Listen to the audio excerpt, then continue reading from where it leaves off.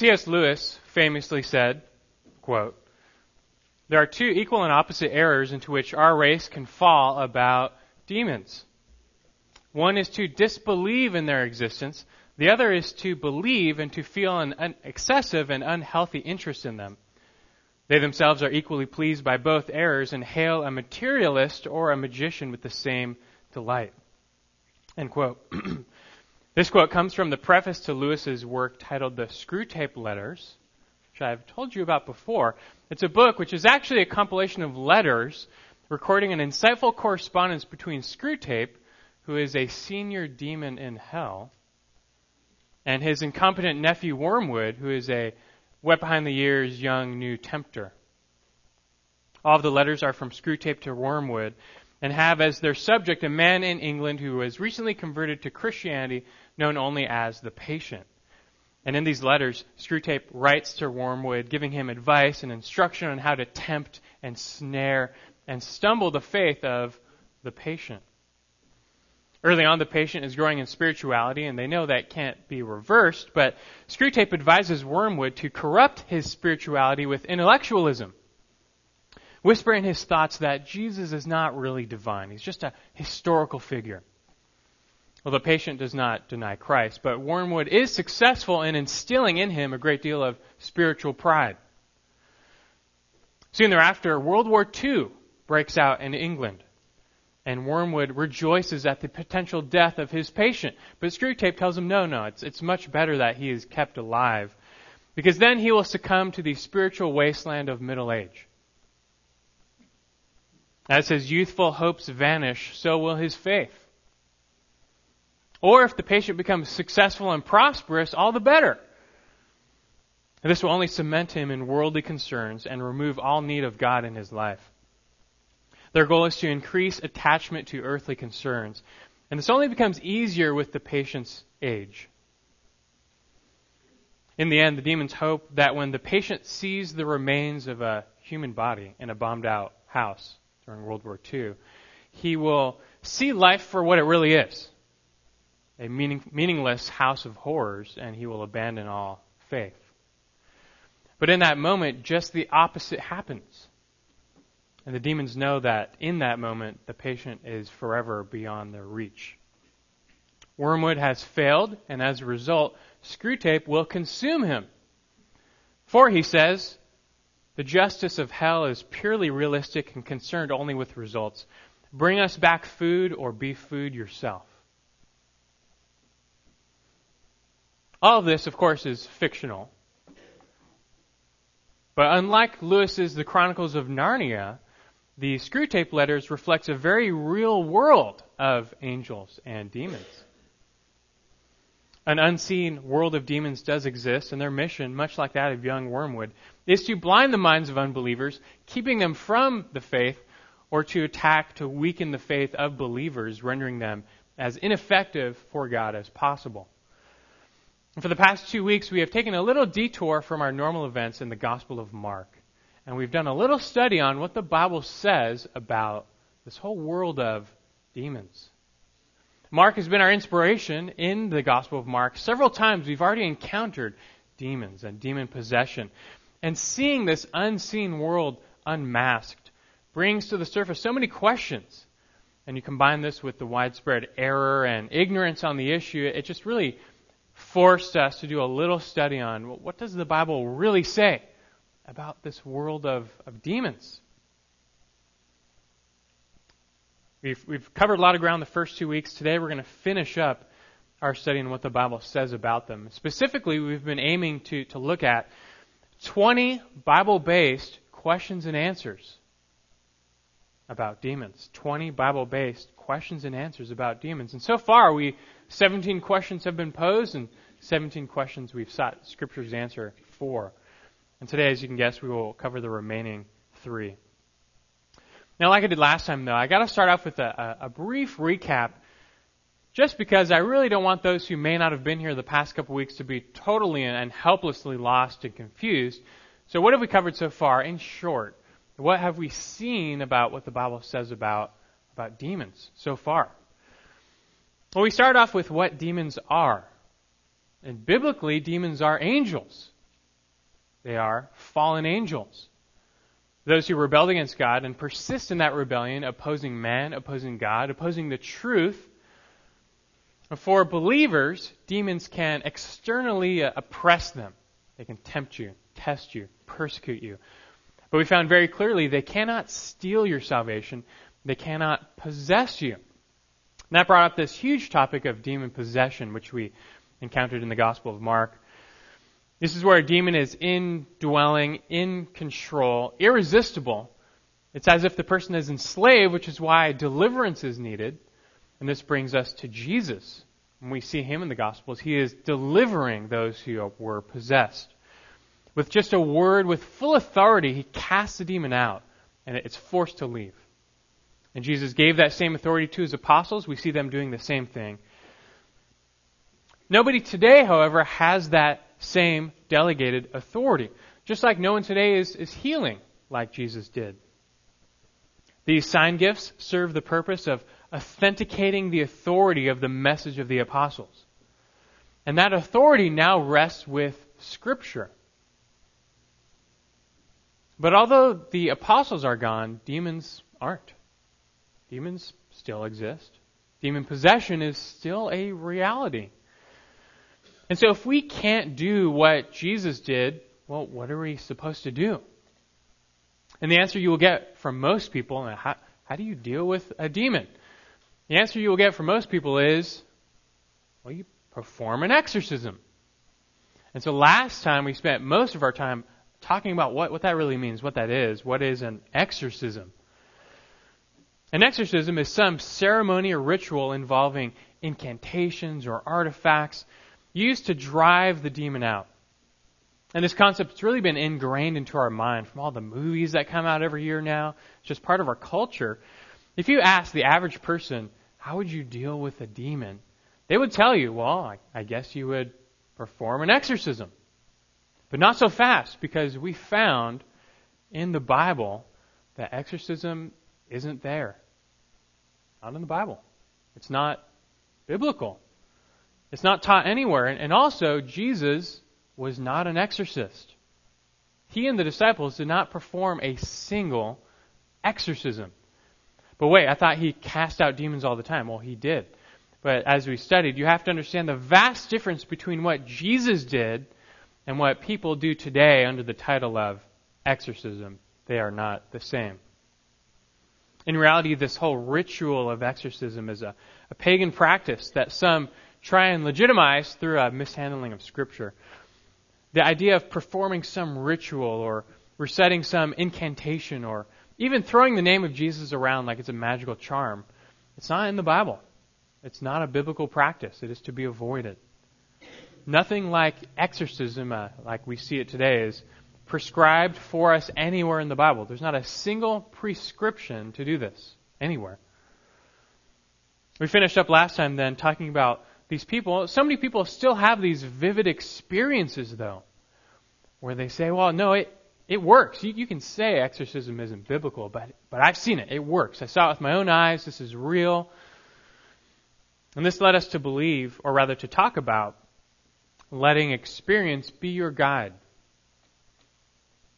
I don't necessarily doubt people's experiences. It may be true. You had a real experience. But I do ask, how do you know for sure that your experience came from God?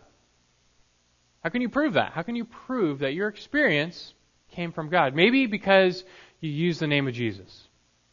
You cast that demon out in the name of Jesus. And maybe because you got results. It worked. The person was freed. Well, the problem with that is what we found in Matthew chapter 7, if you remember, where we found this whole group of these people who called themselves Christians. They called Jesus Lord. They even cast out demons in His name. But what happens to them? Jesus rejects them and sentences them to hell. And this was shocking. How can this be? Well, they were never truly born again.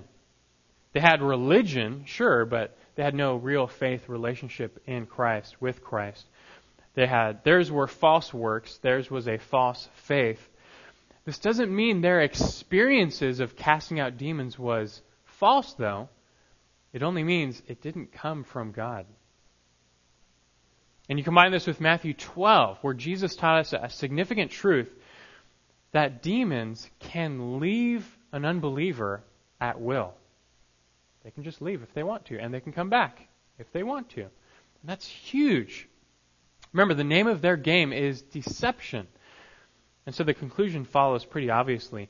You have these unbiblical exorcisms today. Do they work? Is there some real experience going on? And the answer is, well, maybe.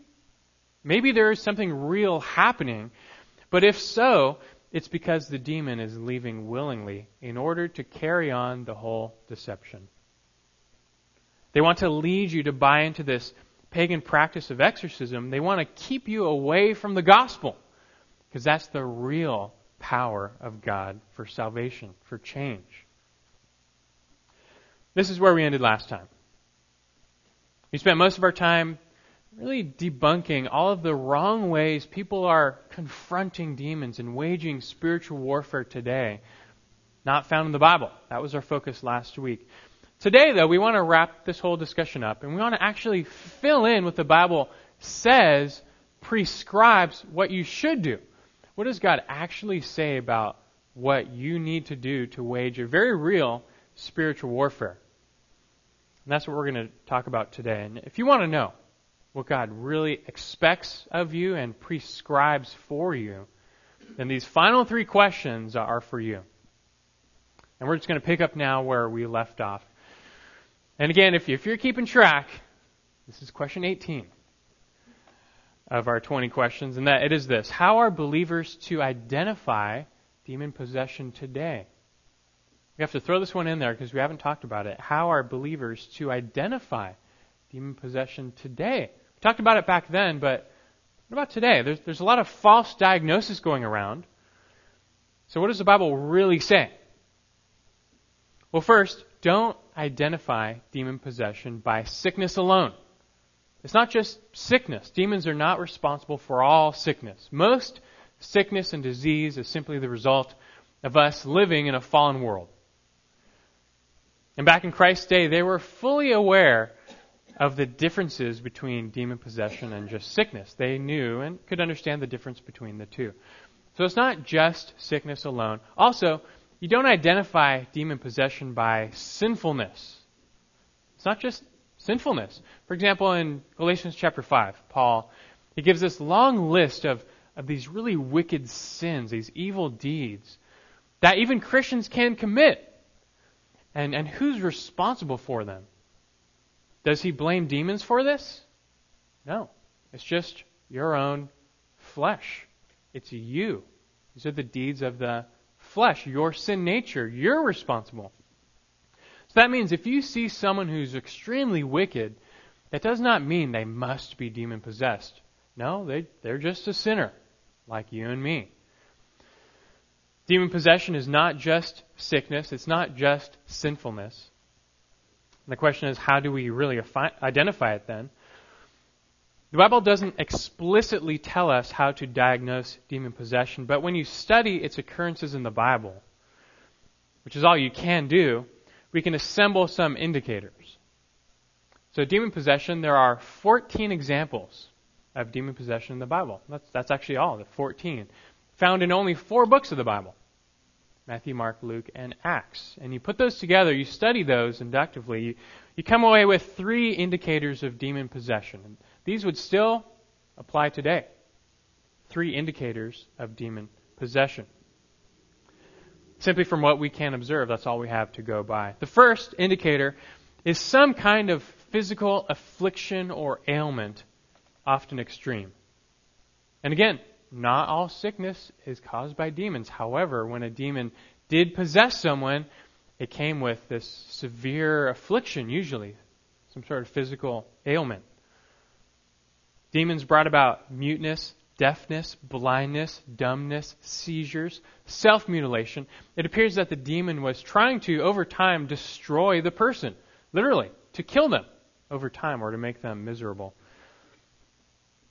The second indicator is supernatural knowledge or strength. A supernatural knowledge or strength. We have examples of some, not all, but some persons who are demon-possessed in Scripture doing things that humans cannot ordinarily do, or knowing things that humans cannot ordinarily know. For example, the Gerasene demoniac from Mark 5, he was breaking through metal chains like they were butter, and he couldn't be subdued by a whole mob of people.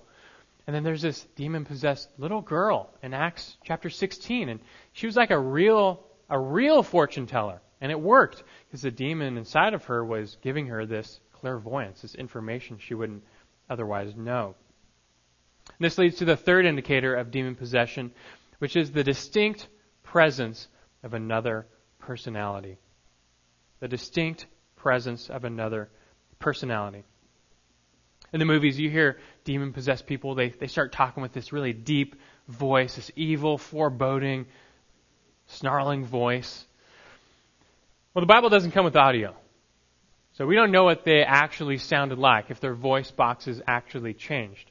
However, the demons at times clearly took over and commanded control of a person's voice such that their lips were moving, but the demon was speaking, not the person. You see, us humans, we are formed of two parts, body and spirit. And for those who are demon-possessed, it's as if the evil spirit hijacks their body and their spirit is just enslaved in the background. Understand, whenever this other personality manifests itself, it's always rational, logical, coherent. Granted, the demons inside a person could drive them to a form of madness. But whenever the demon spoke, he was always logical, rational. We wouldn't say ordinary, but you get the point. And this is a very big distinction to make, because that's not the case with schizophrenics, people with mental disabilities. That's not how they are. This is a difference here. Those two are not to be confused. If someone were to get into a really bad car accident and they had severe brain damage, you might say, sadly, the lights are on, but no one's home anymore. But with demon possession, it's different. The lights are on, someone else is home. That's the difference. A purposeful, evil personality is residing within. This is what they use in Scripture. This is all we have to go by today. To identify demon possession today, you would look for all or some combination of these three indicators. Physical affliction, plus supernatural knowledge or strength, plus another evil personality in control. This is what we can piece together from Scripture. Remember this, though. In Christ's day, demon possession was always obvious. It was always pretty obvious. We have unbelievers and Gentiles having no trouble rightly identifying a person as being demon-possessed. It was not a mystery. It didn't take a special gift. There was no level of super discernment needed. It appeared to be pretty obvious. Now, this might make you wonder, though, if demon possession is so obvious, well then why don't we see more of it? Where it's really crystal clear, okay, that person is definitely possessed. Why don't we see this more often? It seems like in the day of Jesus, it was like every fifth person. So where are they if it's so obvious? And I want to say this, I want to throw this in here. You should not expect to see the same concentration of demon possession that you see in the Gospels. You shouldn't expect to see the same concentration as you see in the Gospels. Why is that? Well, how many examples of demon possession are there in the entire 1,500 plus years of Old Testament? Zero. Not a single Old Testament example. How many examples of demon possession are there after Acts chapter 19? Zero. So, why do you think all of our biblical examples of demon possession are squeezed into this very little time frame and little place surrounding the life and ministry of Jesus and the early church a few years after that? Think that's a coincidence? No, I don't think so. You see, Satan and his fallen angels, they knew full well who Jesus was, that he was coming to overthrow their dominion over the earth. They were not going to lie down for this. They persist in their rebellion. And it seems clear that the forces of darkness rallied at that time and that place to oppose the work of Jesus, his kingdom, the spread of the gospel. Today, Satan and demons, they still work. They are still opposing God's kingdom. They still rebel. However, you should not expect to see the same density of opposition as we see in Palestine in the day of Christ. That was the peak of battle, and that intensity won't be matched until the tribulation, right before Christ's second coming. You see that in Revelation as well. We'll also say this. During our first lesson here, we explored the very legitimate link between occultism and idol worship and demon possession. There's a real link there, according to the Old Testament. I think this is why we hear fewer examples and stories of demon possession from Europe, and today now even America, which are becoming more atheistic. And you hear a lot more stories coming out of Africa and Asia and South America, which still have a lot of idolatrous people groups, where this type of thing you'd see more of it. All in all, though, demon possession is still a reality. It still is. And whether you have encountered it or not, you still must be careful to avoid false diagnosis and use biblical discernment, given the only pictures of demon possession we have in Scripture. It's all we have to go by, so we'll stick with these 3 indicators. So that's how you would identify it. Question number 19 is this then: how are believers to deal with demon possession today? We're still on topic with this big idea of possession, because we see it so much in the Gospel of Mark. So if you were to see it and to encounter someone, what would you do? How are believers to deal with demon possession today? And we've already spent plenty of time exploring all the things you shouldn't do. You can yell at the demon all you want, tell it to leave. It doesn't have to listen to you. You can throw around the name of Jesus like a magical charm. You don't have the personal authority over that demon, and Jesus didn't give you his like he did to the apostles. You can hold up a cross. You can use some holy water. Those are utterly powerless. So what do you do? Well, here's the answer you've been waiting for.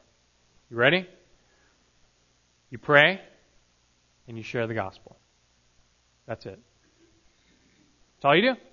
Pray. Pray for them. Pray that God would deliver them. Share the gospel with them if possible. And that's it. You satisfied? I know probably half or more of you are not satisfied with that answer. You're thinking, that can't be it. There must be more to it than that. That sounds too simple. That just can't be right.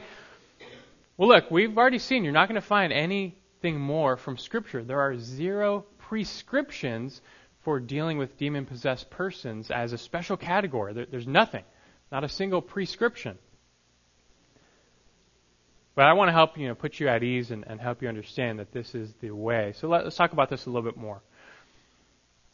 First, we know this. We know that demons can only possess unbelievers. So I want you to think about the similarities between your average unbeliever and your demon-possessed unbeliever. What are the similarities? Are they both spiritually dead? Yes. Are they both enslaved to sin? Yes. Are they both blinded by Satan? Yes. Are they both awaiting judgment and the sentence of hell? Yes. Are they both unable to save and deliver themselves? Yes. Are they both lost apart from God's intervention? Yes. And are they both operating in the domain of darkness? Yes, they are. And you see where I'm going with this. Ultimately, both of them share the same deeper spiritual problem, which is just spiritual death, being separated from God because of their sin. Whether you're possessed or not, they're both dead. And they both have the same ultimate need, which is for God to save them, for Christ to deliver them. And which of the two is worse? Which of them is more lost? Some of you are thinking, well, the demon-possessed guy is more lost. But he's not. They're equally lost. And sure, the demon-possessed guy may be more afflicted. He may suffer more, be more diseased. But he's not more lost. He is just as lost as the unpossessed person. Because you have to get it. They're both spiritually dead. When you're dead, you're dead. There's no such thing as being more dead than the other person. I mean, if you're both dead, you're equally dead. Listen to this, 2 Corinthians chapter 4, verses 3 and 4. Paul says, even if our gospel is veiled, it is veiled to those who are perishing. in whose case the God of this world has blinded the minds of the unbelieving, so that they may not see the light of the gospel of the glory of Christ, who is the image of God. That verse is not talking about demon possession. It's not. But it is speaking of Satan, who is regarded as the god of this world, functionally. And what's he doing? Through him and his demons, he is blinding the minds of all unbelievers so that they will not perceive the gospel to be saved. And you might associate such a blinding only with the possessed. Well, they're blind, of course. But no, this verse says everyone is spiritually blinded by Satan and demons. That used to be us. And this being the case, if there is an outside, evil, spiritual force hindering our salvation and we can't save ourselves, then what do we need? Well, we need an outside, good spiritual force to remove the veil, to bring us to salvation, and that's God. God must step in, remove the veil from our eyes. And that's precisely what we see God doing when He draws someone to salvation. However, God has brought us in on His work of salvation. He's brought us in. He's made us responsible to administer the means of salvation. So, how are we called by God to reach the lost? Well, we pray. We share the gospel. That's it. We pray for them. We pray that God would open their eyes. We share the gospel with them that they might believe, and that's all we can do for them. We can't make someone believe. But this same solution applies to those who are equally lost and demon-possessed. Same solution. The Bible does not treat them as a special category. You pray. Pray to God for them. Pray that God would intervene. Pray that He would cast the demon out. Pray that He would deliver them and free them. And if possible, share the gospel with them. You have to remember what we learned from Matthew 12 last week. That even if you had a demon and it's cast out, if you remain empty, meaning if you don't have Christ in you, if you don't have God's Spirit dwelling within you, there's nothing stopping that demon from coming back. And it will be worse for you. The point is, salvation is the only true, lasting, meaningful solution to demon possession. It's the only real answer. Yeah, cast them out if you can, if you want, but unless they're born again and brought to Christ, they're not really delivered. They're still dead. But if Christ moves in, trust me, the demon moves out. I want you to turn to 2 Timothy chapter 2. 2 Timothy chapter 2.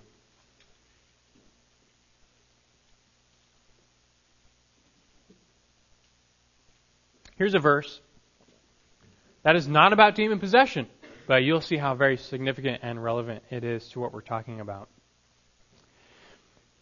Maybe in case you're wondering about God's role in this endeavor and our role, this verse will make it very clear. 2 Timothy chapter 2, look at verse 24 through 26. 2 Timothy 2, verse 24.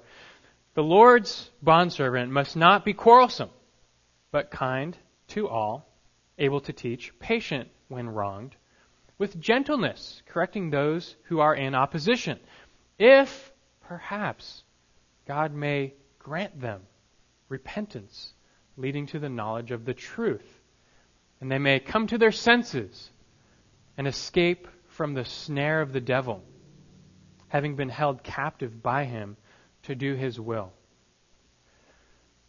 This passage is not talking about demon-possessed people.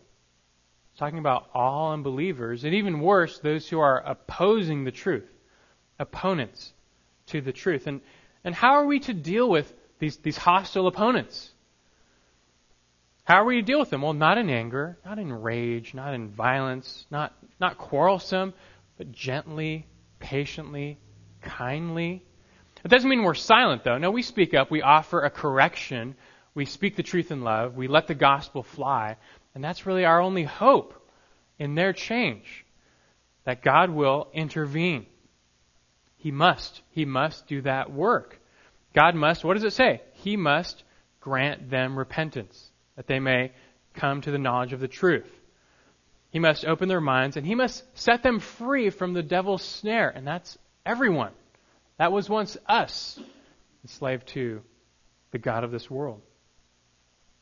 All this goes to say that if you're lost, you're lost. Demon-possessed or not, you're lost. And God must grant you repentance. God must intervene, whether you're demon-possessed or not. And if God wills, he will cast the demon out and send his Spirit in. And our role, then, it's still quite simple. Pray for the person, share the gospel. In regards to the lost, that's all we're told to do. In essence, for the lost, we pray for them, we share the gospel. And so what else do you need to worry about? I mean, after all, if God really expects us to do more with the demon-possessed, we're to treat them as a special category, I think he would have told us. Like, give us something. Give us a single instruction, a single prescription, but again, there's zero. It's not like God said this, if you meet an unbeliever, okay, then pray for them, share the gospel, sure. But if he happens to be demon-possessed, okay, then you need to do this. You need to say this little saying here, hold up your cross, put the sign over them, and do this. Nothing. There's none of that. We would expect some special instructions, but there are none anywhere. You pray, you share the gospel. Now, regarding sharing the gospel, though, you might wonder, well, what do you do if a person is so controlled by the demon that it's like they're out of their right mind? They can't be reasoned with. They won't hear the gospel. What do you do? It's almost as if the demon has to leave first before the person can hear the gospel. And that may be. There are a few examples. Not everyone was like this, but there are a few examples in Scripture of someone who was so enslaved that they were out of their right mind, like the Gerasene demoniac from Mark chapter 5. And the demon had to be driven out before that man could be born again. And if this is the case, if you encounter such a situation today, it just throws the emphasis back on prayer. That's it. Do not underestimate the power of prayer. You pray for them. You pray that God would deliver them, that God would cast the demon out and enable them to hear the gospel. And we still today wield the privilege and power of prayer. And God himself, he still delivers people. There are not apostles working the signs and wonders, but God still is powerful and still works miracles every day. Talk about salvation, new birth. That's a miracle that God does every day and more. God still heals. God still delivers. And we can still access that through prayer alone. Even when the apostles cast out demons, was that their own power? No, they were relying on God's power, not theirs. And did they rely on God in prayer even still? Yes, they did. In Mark chapter 9, Jesus encounters a demon-possessed boy, and the disciples could not cast it out. Remember that? This is the only record of their failure.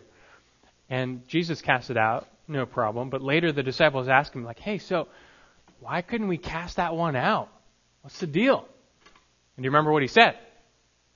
Mark 9:29, he said, this kind cannot come out by anything but prayer.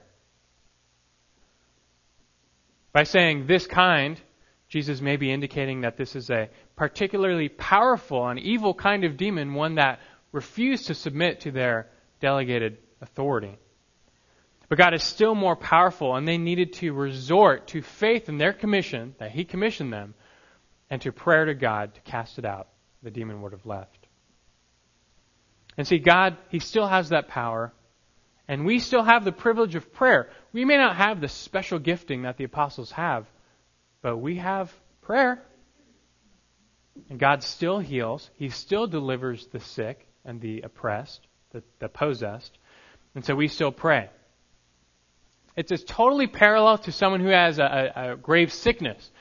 What would you do if your loved one, maybe a little child you learned has stage 4 cancer, which is almost the end? What would you do? Would you heal them? Well, you wish you could. You wish you could just gone. But you can't. You know you can't. That sign gift is gone. So what do? You pray for them.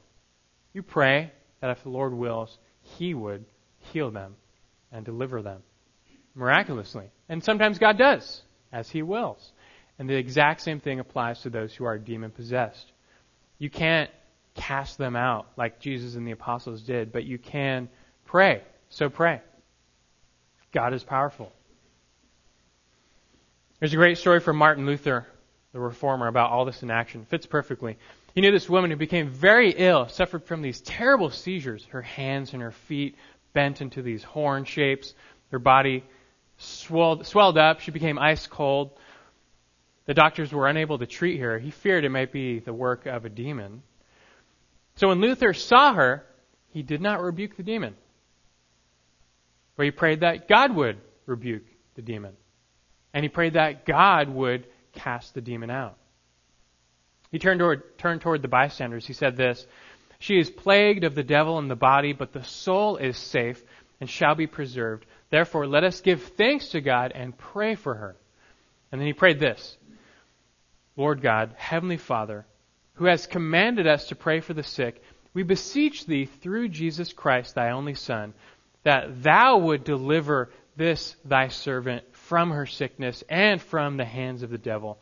Spare, O Lord, her soul, which together with her body thou hast purchased and redeemed from the power of sin, of death, and of the devil." End quote. After this, the sick woman said, "Amen." The night passed, and in the morning when she woke up and they went to her, she was delivered. She was cured, healed, normal. So what really happened here? What actually happened? Was a demon truly responsible for her sickness? Was she just ordinarily sick? We don't know. There's no telling. But you see, it doesn't matter because the response either way is the same. And Luther exemplified the right response. You beseech the Lord for mercy. Pray that God would intervene, that He would deliver. Remember, the prayer of the righteous can accomplish much. And we are righteous in Christ, perfectly righteous in Christ. Let this be your weapon against demon possession. This is what you do. You pray for them, that God would deliver them. And you pray earnestly in faith, depending on His power. And then share the gospel, if possible, that Christ may come in. Well, for the sake of this little study and our purposes here, we'll bring to an end this whole topic of demon possession, what the Bible says about demon possession. The concept of possession has been a significant topic for us. We've encountered it in Mark. We will see it again. So I trust and I hope that now you're all better equipped to understand it, to make sense of it, both in Christ's day and even today if you were to see it, and how to deal with it. We'll leave it at that. There's one last question to go now, and it brings the discussion back to us, to believers. Because after all, demon possession doesn't directly relate to believers. Believers can't be possessed. But believers can be oppressed, be tempted, tested, persecuted. There's still a real threat, even to believers, in a spiritual warfare. So the question now is, what do we do about that? What do we do about demon oppression? And that is our 20th and final question in this study. How are believers to deal with demon oppression today? How are believers to deal with demon oppression today? A very real spiritual warfare rages on. You can be tempted by demons, persecuted by them, unseen. So how are you called to respond? Well, for the sake of time, we're going to laser in on the number one most significant passage in all of Scripture on spiritual warfare. Now, it's found in Ephesians chapter 6. Just wondering if anyone knew. Ephesians chapter 6. Turn there now. We're going to spend a good time here. Ephesians chapter 6.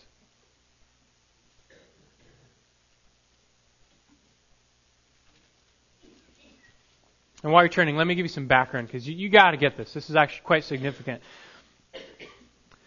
In the mid-AD 50s, Paul spent 2 years, an extended time, in the city of Ephesus. He was nurturing the baby church there. It was such a strategic city, such an important city, also such a challenging city. Christianity faced several opponents in Ephesus. And notably was this intense paganism and idol worship. Ephesus was a spiritually dark place. The house, the temple of Artemis, one of these 7 wonders of the ancient world. And the people in that city, they fiercely guarded the worship of their fertility goddess. Additionally, the practice of magic and the occult was rampant in Ephesus. The sale of magic books and spells was big business. I mean, back then, equivalent multi-million-dollar business. It was huge. And finally, Ephesus totally bought into emperor worship. This is where they worshipped the Roman emperor as the Son of God. And they built not 1, but 3 temples to the emperor in Ephesus. And all this involvement in idolatry and the occult no doubt explains why Ephesus had such a concentration of demonic activity. You read Acts chapter 19, Paul, he encountered several demon-possessed people in Ephesus, and he cast them out, but they were like right and left. It was a spiritually dark place. Ephesus even had its own team of Jewish exorcists. They're like the local Ghostbusters. Read about their failure in Acts 19. They were not very successful. They tried to throw around the name of Jesus. Didn't work out for them. But the point is, there was a lot of spiritual warfare in Ephesus. It was a seemingly demon-infested place with all of its occult and idolatry going on. Now, several years later, Paul writes to the church this little letter called Ephesians. And he gives them lots of instructions tailored just for them. And so naturally, you would expect Paul to address this huge issue of spiritual warfare. And he does. He does, in a big way. Which is great. You're thinking, finally, some direct revelation, how we deal with demons, especially given the background of Ephesus. They need to hear this. And what do you expect Paul to say to these Ephesians? You kind of expect him to say, like, he's going to tell you how to cast out demons. Like he did while he was in Ephesus. This is how you do it. You do what I did when I was there. You might be thinking he's going to give you some pointers on how to battle the demons. Okay, here's what you need. You need to hold up the cross. You need to say this little saying right here. And you go through this ritual, and they'll go away. You expect him to give some pointers, because he cast out demons in Ephesus. Something. But surprisingly, Paul does not mention casting out demons at all. Not once. Here or anywhere. He does mention demons. And he does mention spiritual warfare, but it comes in a way that you may not think. So let's read this whole passage first, and then we'll go back, we'll comment on it. Ephesians chapter 6, verses 10 through 17. He says, "Finally, be strong in the Lord, and in the strength of His might. Put on the full armor of God, so that you will be able to stand firm against the schemes of the devil. For our struggle is not against flesh and blood, but against the rulers, against the powers, against the world forces of this darkness, against the spiritual forces of wickedness in the heavenly places. Therefore, take up the full armor of God, so that you will be able to resist in the evil day. And having done everything, to stand firm. Stand firm, therefore, having girded your loins with truth, having put on the breastplate of righteousness, having shod your feet with the preparation of the gospel of peace. In addition to all, taking up the shield of faith, with which you will be able to extinguish all the flaming arrows of the evil one. And take the helmet of salvation and the sword of the Spirit, which is the Word of God." Now this is pretty interesting. And Paul makes our enemy crystal clear here. It's not flesh and blood. It's not a human enemy. It's a heavenly enemy. The descriptions in verse 12, they're all used of demons elsewhere. This is made explicit in verse 11, where he calls out the leader of the demons, the prince of demons, the devil. Their desire is to take us down, to make us stumble, to pierce our faith with their flaming arrows of temptation.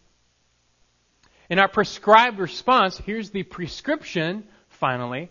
Our response is what? To defend. This is all defense. All of it. Stand your ground. Stand firm. 3 times. Stand firm. Stand firm. Stand firm. There's no offensive here. Even the sword is to be used defensively. There's no mention of a counteroffensive. No mention of going on the attack. no mention of battling demons, no mention of rebuking demons, no mention of casting out demons.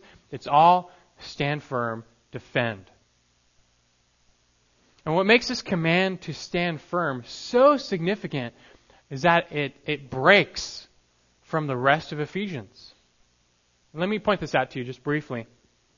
In the last 3 chapters of Ephesians, chapters 4, 5, and 6, Paul is rattling off these commands, these instructions for the believers on how to live rightly in the Lord. And he uses this metaphor 5 times, this metaphor to walk. 5 times he uses this metaphor to walk. This is how you are to walk in Christ, which means this is how you are to live in Christ.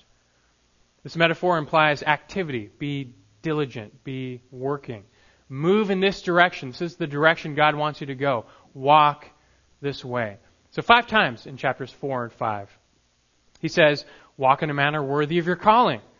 Walk no longer as the Gentiles. Walk in love. Walk in light. Walk in wisdom. Through chapters 4 and 5. 5 times. It's deliberate. It splits it up. Very structured. Then you get to chapter 6. And he saves one of the most important subjects for last, especially for the Ephesians, the subject of spiritual warfare. And by now, we're expecting Paul to say something like, walk in warfare, or walk in power, walk in might. But we don't get it. There's no more walking. Walking's over. Instead, he switches metaphors, and instead of walking, he says stand. Stand firm. 3 times. Stand firm. Stand firm. Stand firm. It's time to stand your ground. This is how you deal with spiritual warfare. There's no walking here. It's all standing. Resist, defend. That's what spiritual warfare is all about. Consistent with Scripture, James said the same thing. James chapter 4, verse 7. He says, submit therefore to God, resist the devil, and he will flee from you. Peter said the same thing. 1 Peter chapter 5, verses 8 and 9. Be of sober spirit, be on the alert. Your adversary, the devil, prowls around like a roaring lion, seeking someone to devour, but resist him firm in your faith. It's all consistent. What's the answer? To resist. Well, how exactly do you resist? What makes Ephesians 6 so great is that he tells us crystal clear how you resist. So how do you resist? It's by wearing the armor of God. That's how you resist. And this is quite huge for you to realize. The means of defense that God has given you is His armor. And it's strong. It's flaming arrow proof. And this is what armor is for, after all. What do you use armor for? It's not for offense. It's for defense. You use it to defend yourself in battle. And Paul isn't describing anything offensive here. There's no holy hand grenade. There's no righteous flamethrower. All of this armor, they're all defensive. And they cover you from head to toe. You're set. Now, when you study this armor, a lot of preachers like to split it up and they narrow in on each of these 6 elements, each piece of armor. And you could do that. There's nuances to learn in each one. However, when you look at this holistically, each piece of armor is synonymous. You ever thought about that before? Each piece of this armor is synonymous. Each is describing the same thing in just a different way. I mean, look at the operative words. There's 6 pieces of armor, and what are they describing? Truth, righteousness, the gospel of peace, faith, salvation, and the Word of God. These are all words or phrases describing the same thing. These are overlapping concepts. And we can say they're all just different ways of describing the gospel. That's really what it is. The armor of God is just the gospel. It's your salvation by faith, by the truth, by the Word of God, by the righteousness of Christ. That's your armor. Your God-given defense is the truth of the gospel and your salvation. And this is so big for you to get. I mean, and when you understand this, how do you wage spiritual warfare? How do you actually defend? What are the commands here? Verse 13, take up. Verse 11, put on. That's what you do. You take it up and you put it on. You must wear the armor of God, and then you will be able to resist. After all, what good is a suit of armor if you leave it home and then go to battle? It's not doing anything for you. You must take it up and put it on. Each and every day. He says, verse 10, to be strong in the Lord, you must take up and put on the gospel. The fact that you are commanded to do this means it doesn't happen automatically. And if you fail in your effort, you are open to temptation and to stumbling. You must take it up and put it on. And then practically, okay, what does that really look like? It's quite simple. You remember and depend on the truth of God's Word. That's it. That's what it looks like to take it up and put it on. Remember and depend on the truth, the gospel, your salvation, the Word, righteousness, faith, same thing. Satan's power over sin and death has already been conquered. The war, it's over. We already won. Christ won. But the devil still schemes. We are still assaulted. Our faith can be stumbled. But we overpower these attacks through the Word. Battles of spiritual temptation still exist, like young wormwood. But you can overcome them simply by what? By trusting in God and relying on His truth. You must recall God's truth, bring it to mind, and then cling to it, submit to it, obey it, and you will be able to resist. Just like Jesus, when tempted by Satan, He wielded the armor and resisted the devil through the Word. You have to realize this. This is a truth versus deception war. It's an unseen war. And you know where the battleground is? Your mind. The spiritual battleground is over your mind. Let me prove that to you. The enemy will plant deceiving thoughts in your mind, and you will either succumb to them or resist through God's Word. 2 Corinthians chapter 11, verse 3, Paul says, "But I am afraid that as the serpent deceived Eve by his craftiness, that your minds will be led astray from the simplicity and purity of devotion to Christ." That's it. That's spiritual warfare. That through Satan and demons, your mind will be led astray from the simplicity and purity of devotion to Christ. And this is why, to overcome, you must take up arms against falsehood in your mind. This battle is waged in your mind. 2 Corinthians chapter 10, verses 3 through 5. He says this, "For though we walk in the flesh, we do not war according to the flesh. For the weapons of our warfare are not of the flesh, but divinely powerful for the destruction of fortresses." And what are those fortresses? Verse 5, "We are destroying speculations and every lofty thing raised up against the knowledge of God. And we are taking every thought captive to the obedience of Christ." The imagery is of a castle siege, but the battlefield is the fortress of your mind. Your mind is the castle. And will you take every thought captive to the obedience of Christ, or will you let the enemy persuade your thoughts to him to open the gates to come in? This is a mental battle, and to win requires aligning your mind, your thoughts, to God's mind, to God's will. Satan and demons seek to distract us from Christ and deceive mankind through worldly wisdom.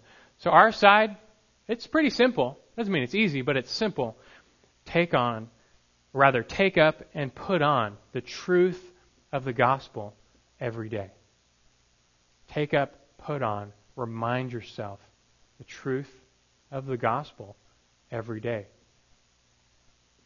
Romans 12:2, "Do not be conformed to this world, but be transformed by the renewing of your mind, so that you may prove what the will of God is."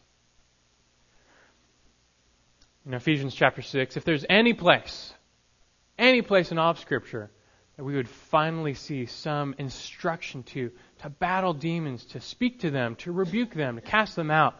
It's got to be here in Ephesians 6, but it's not. That doesn't mean we're left powerless. Spiritual warfare is real, and we have a better answer to deal with oppression from Satan and demons. It is to stand firm in the truth, daily, remembering, waging that war, speaking truth to your own mind, and not letting those thoughts of deception creep in. And again, it's no coincidence that this instruction is followed up by an admonition to pray. If you're still in Ephesians 6, look at that next verse. Verse 18. It comes right after. Right after he says, with all prayer and petition, pray at all times in the Spirit, and with this in view. With what in view? With spiritual warfare in view. Be on the alert with all perseverance and petition for all the saints. So, what do you know? Again, dependence on the gospel and prayer is the answer. You pray. Pray for yourself, pray for others.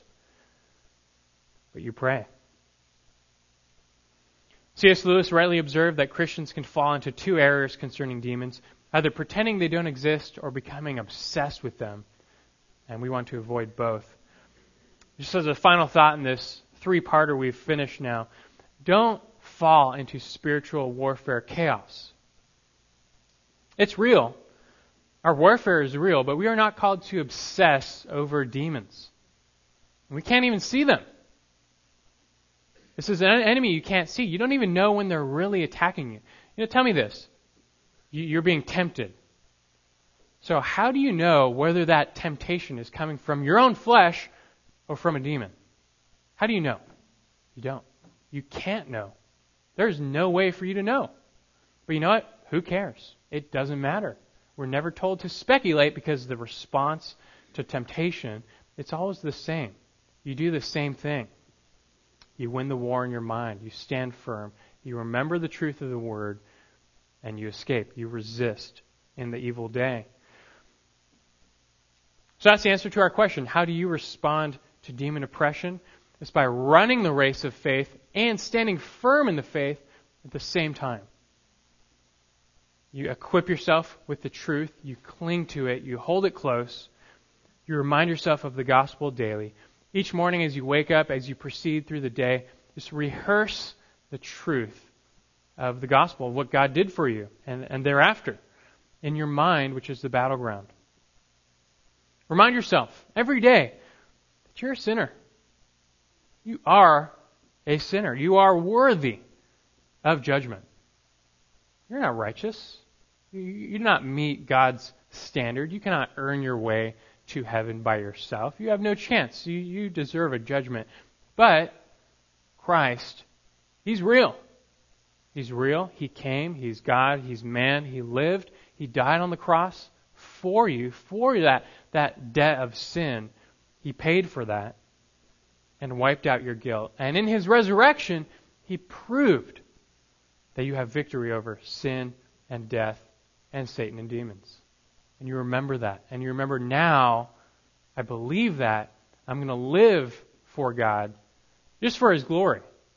Just for His glory. So do you believe? Will you follow Him? Will you trust Him daily? Will you submit to Him and His Word? And I'll say for us, yes, we will. And we will. But remember this. You follow the Savior. You cherish the gospel each and every day. And that's the pathway to victory. You stay on that track, and you will be able to resist in the evil day. Let me read for you 1 John chapter 5. Here's how John ended his epistle, 1 John 5:19. Talk about a reminder of what we need to remember daily. 1 John 5:19. We know that we are of God, and the whole world lies in the power of the evil one. But we know that the Son of God has come, and He has given us understanding, so that we may know Him who is true. And we are in Him who is true, His Son Jesus Christ. This is the true God, and eternal life.